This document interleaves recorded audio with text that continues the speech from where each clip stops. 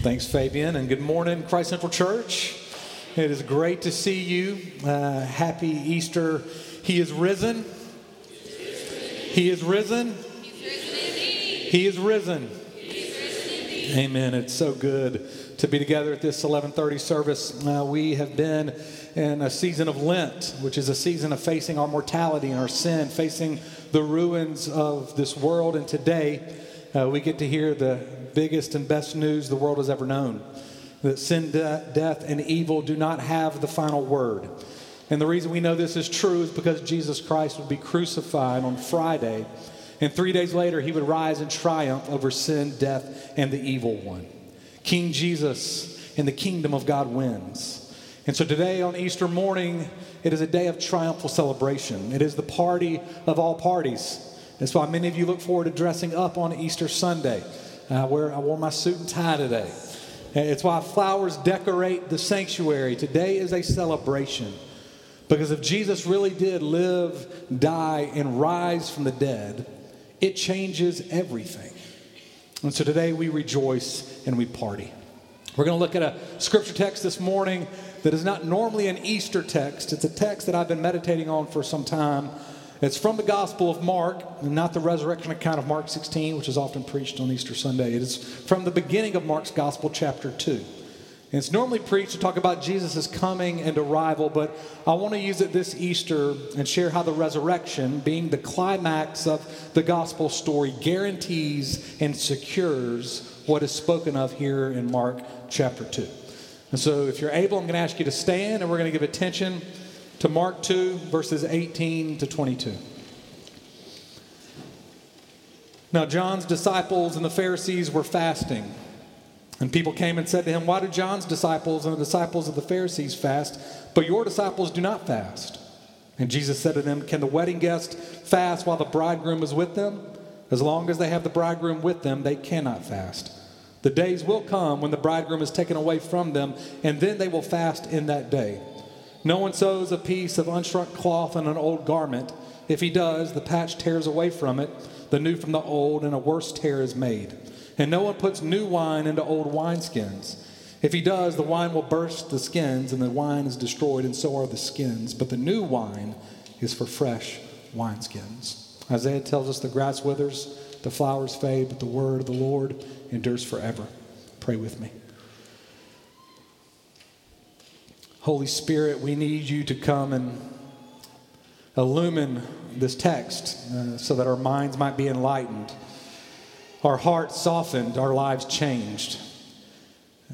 This morning we celebrate the risen Christ, the living God, and your word is living and active, sharper than a double-edged sword, and we need you to speak so that we could be transformed because we've heard from you. And so I ask the words of my mouth and the meditation of all of our hearts be pleasing. Speak to us, Jesus. We need to hear from you. It's in your name we pray. Amen. You can have a seat. In this text in Mark chapter 2, Jesus says new. This word new is used quite often here. And Jesus is saying he is doing something new. I have to admit, I like new. I don't know about you. Some of you are wearing new clothes this morning. Some of you have on new shoes. You got your Easter shoes on. Some of you got new haircuts this week. You got your Easter cut. I really enjoy new houses. Not like I have a bunch of houses, but I like new houses. Specifically, I enjoy houses that are remodeled because they were old, worn out, broken down, and someone decided to make it fresh. I love old houses made new. Though many of you may know this, remodeling, renovating, it's not an easy thing to do. It's difficult on many fronts, and for some reason, the Masons are gluttons for punishment because our last two houses have been old houses that we've helped make new. Now, the thing about remodeling is that before anything new happens, destruction and demolition of the old has to take place first. And in Mark chapter 2, Jesus is saying he's doing something new. But in order to do something new, some demolition of the old has to take place. In verse 18, John's disciples and the Pharisees are fasting, and some people come to Jesus and they ask him, "Why do they fast, but your disciples do not fast?" And it's in Jesus' response to fasting that we see him demolishing the old. Now, I don't want to focus too much on fasting this morning, but to understand what Jesus is demolishing, we have to understand what the Pharisees are doing with the practice of fasting. The Pharisees are taking this religious practice, which is a good practice. Most often, fasting is seen in the Bible on occasions of grief, crisis, pain, to express longing for God and his presence. But the Pharisees are increasing what God commands about fasting and making their standard the requirement to be acceptable before God. Because fasting was only required once in the Bible, once a year on Yom Kippur, the Day of Atonement. We see this in Leviticus 16. Every other fast in the Bible is voluntary. And the Pharisees are fasting twice a week, and they are requiring obedience to their standard. Now catch this, by doing this, they felt like they could measure themselves in relation to God and in comparison to others. Heightening the requirement of the law, adding man-made standards, gave them a sense of being and doing enough for God and being and doing more than others. This is how they felt acceptable, how they felt enough. And it's this approach to living, this approach to God, that Jesus wants to demolish. That anything we might add to God's invitation, to what God invites us into and commands, and we take that thing and we use it to make us feel right before God and better than others, is what Jesus wants to tear down. He calls it old, stale, brittle. And it is the mercy and grace of God when he brings divine demolition to this approach in our lives. God's aim is not the demolition of faith, but it is the demolition of the object of faith when it's the wrong object. See, faith in something and some object is not in decline in our culture, though some might say that. Faith is as present in the human heart as it's been since the beginning of time. I don't know if you know this, but a majority of Icelanders claim to believe in hidden creatures like elves. About a third of Austrians believe in Lucky Charms. Not the cereal, but real Lucky Charms. Half of Sweden gives credence to mental telepathy. And according to the App Store downloads, younger people in our country are increasingly enamored with astrology. Faith's not on the decline. What people put their faith in is just different. And everybody uses differing objects or visions of life to put their faith in, that thing to give a person a sense of acceptance, security, and the feeling of being enough. Some use capital R religion like the Pharisees are doing in our text. Some use work and meaningful careers. Some use social causes and social impact. Some use obtaining healthy bodies and having fitness goals. Some using getting to retirement and having a flush bank account. Some use pursuing having a happy family and successful children. We can put our faith in varying visions, and we can construct differing systems to feel acceptable and enough before God and to make ourselves feel better than others. And this is what God wants to tear down. Because Christianity is not about a system. It's about being in relationship with a living God. This morning we celebrate Jesus isn't dead. He's alive. And Christianity is about being in relationship with the risen Christ by the power of the Holy Spirit, which means life with God is always new. It's fresh, it's dynamic, it's adventurous, just to name a few things. In our text, Jesus uses 3 illustrations to describe this new life with the living Christ: marriage, cloth, and wineskins. I'm going to work backwards in our text as we look at these illustrations. I want to start by looking at the last 2 illustrations of cloth and wineskin to see that it helps us understand how the new life with Christ is animated in our lives. And then I want us to look at the illustration of marriage and see that it helps us to understand what is being animated in our new life with Christ. So let's look first at how new life with Christ is animated in these 2 illustrations. Verse 21 says, "No one sews a piece of unstruck cloth on an old garment. If he does, the patch tears away from it, the new from the old, and a worse tear is made." Just quickly explain this. New cloth would not be pre-shrunk. If someone put new cloth on an old garment and then washes it, the new piece shrinks and it rips the whole garment. And then there's the illustration of the wineskin in verse 22. No one puts new wine into old wineskins. If he does, the wine will burst the skins. The wine is destroyed. So are the skins. But new wine is for fresh wineskins. Quickly explain this one. Goat skin was used as a container for wine. It's what wineskins were made out of. Old wineskins had stopped stretching. They'd become old and brittle. New wine needs to ferment, meaning gases would be emitted, causing pressure on the wineskin. A new wineskin could expand with the new wine, but if someone puts new wine in old wineskin, the old wineskin would burst and ruin both the wine and the wineskin. And here's what Jesus is saying. You cannot take the new of Jesus' coming, of his life, death, and resurrection, and force him into old structures or old belief systems. This approach to life cannot contain Jesus. He brings an entirely new situation. The King is here, and he lived, died, and rose to be in relationship with you. And to make room for a relationship with him, we have to get rid of structures and beliefs that make it impossible to commune with him. Let me be clearer. Jesus is not an additive to your life. He's the essence. He's bringing new life with and in him, which happens when Jesus is the centerpiece of your life.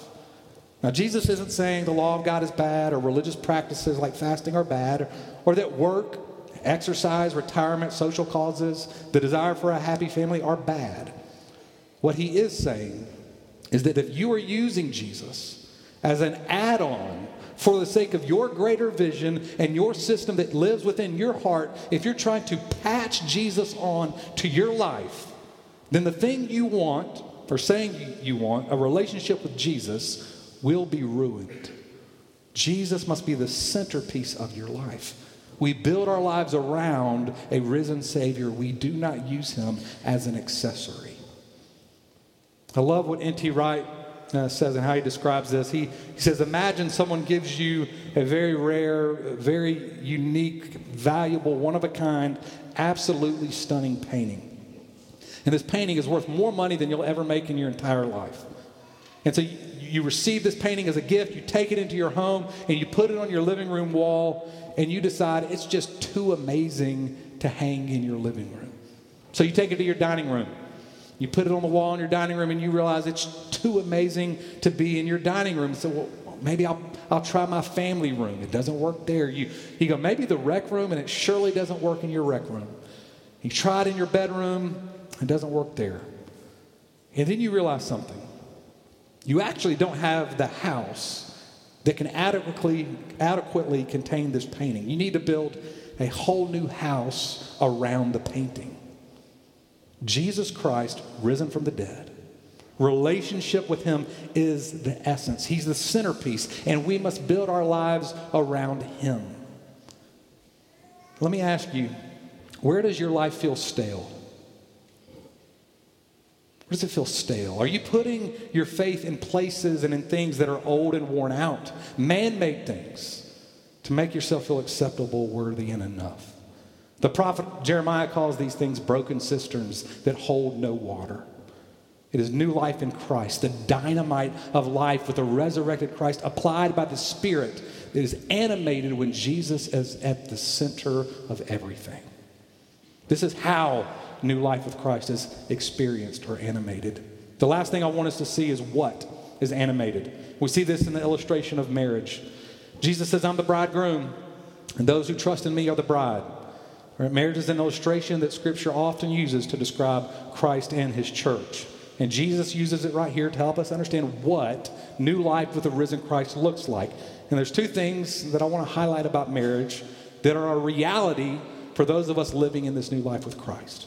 Intimacy and celebration. Intimacy and celebration. The first thing is intimacy. Marriage as an institution is a union when two people become one that increases communion as each person is known and knows the other. Now, human marriages do not promise perfect intimacy.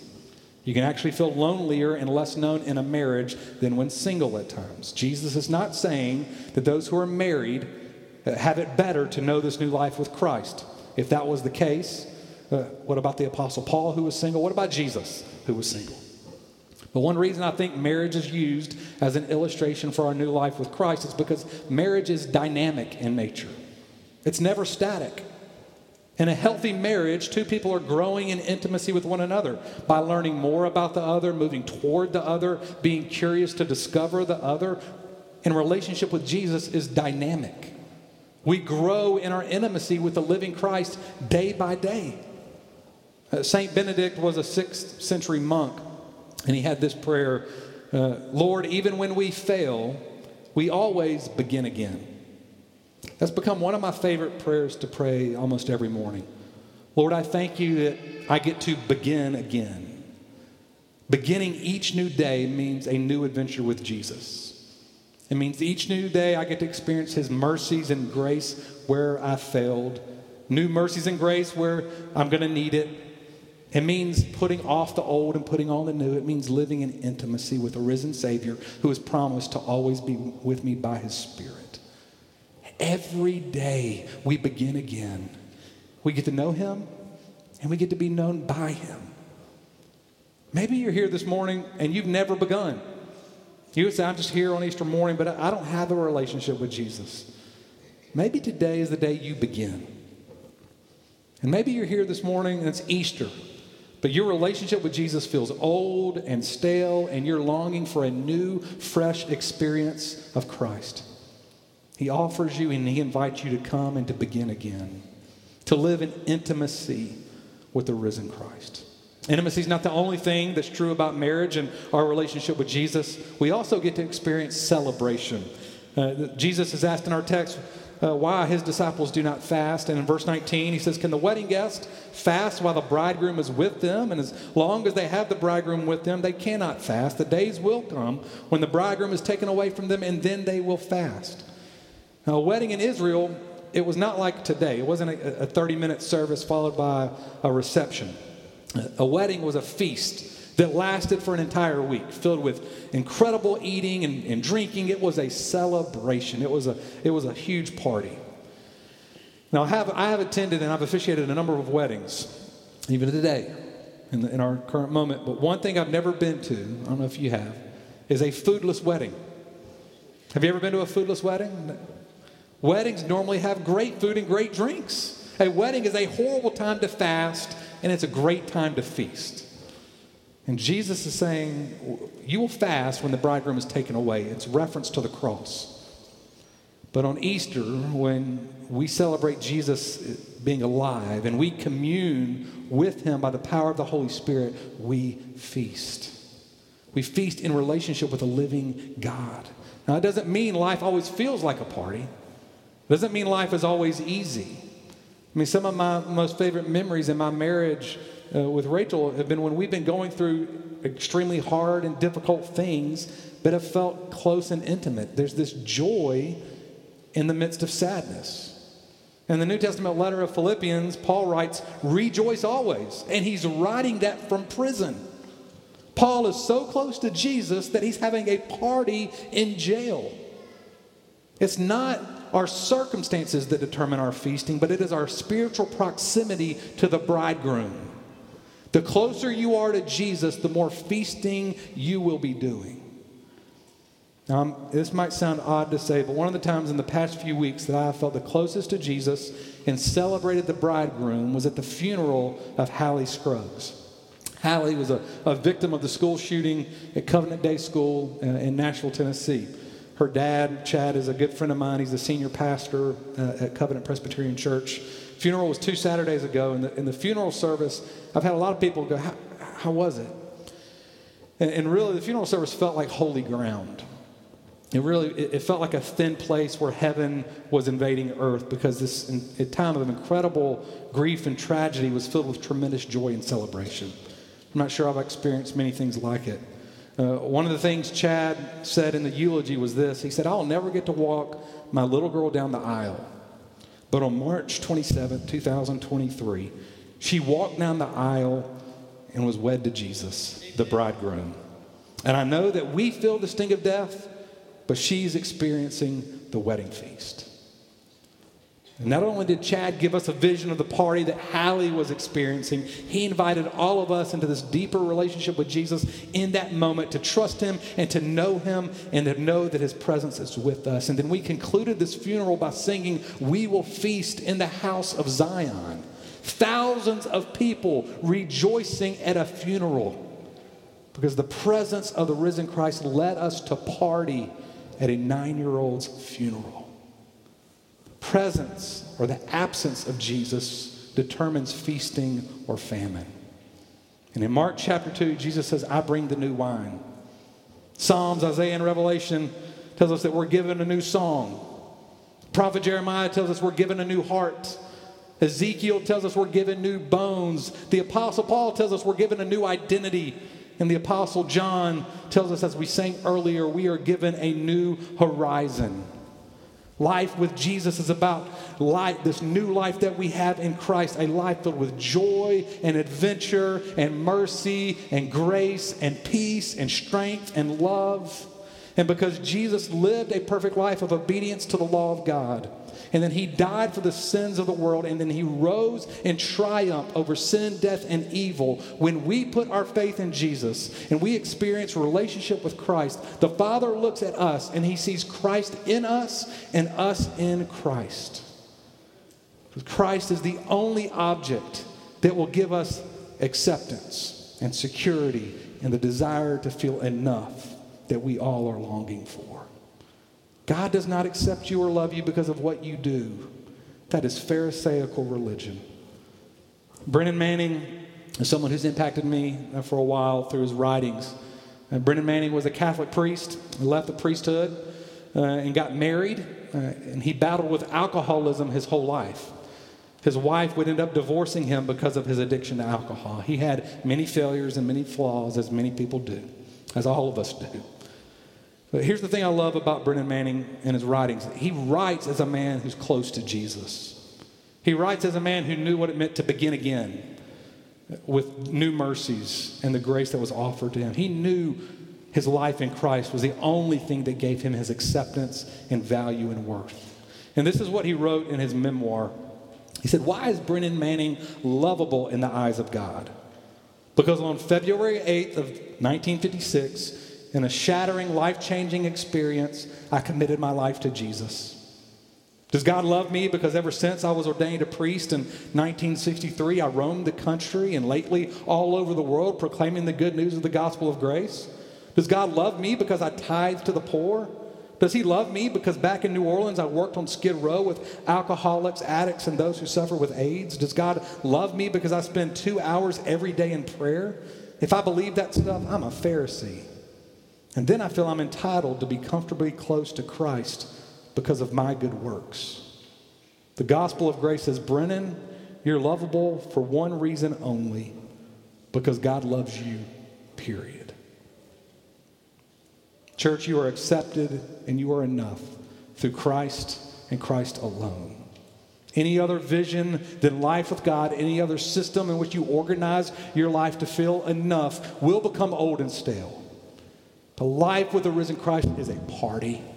And today we celebrate that in Christ we are offered something new. Today we profess that because Jesus is risen from the dead, he is now loose and at large, active, present, at work, and any person can enjoy the same communion with Jesus that we see that he had with his disciples in the days of his flesh.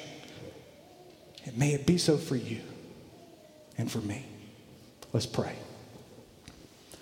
Lord God, may it be so that we would enjoy and celebrate and rejoice that we get to be near you, Jesus, that we get to know you and be known by you, that our identity is outside of ourselves. It's based on Christ and what he's done on our behalf. And because you are living and you now intercede at the right hand of the Father, the Spirit unites us, and we get to be in communion with you. And so, God, I pray that we would enjoy that newness, the sweetness of fellowship all the days of our life. It's in Jesus' name we pray. Amen.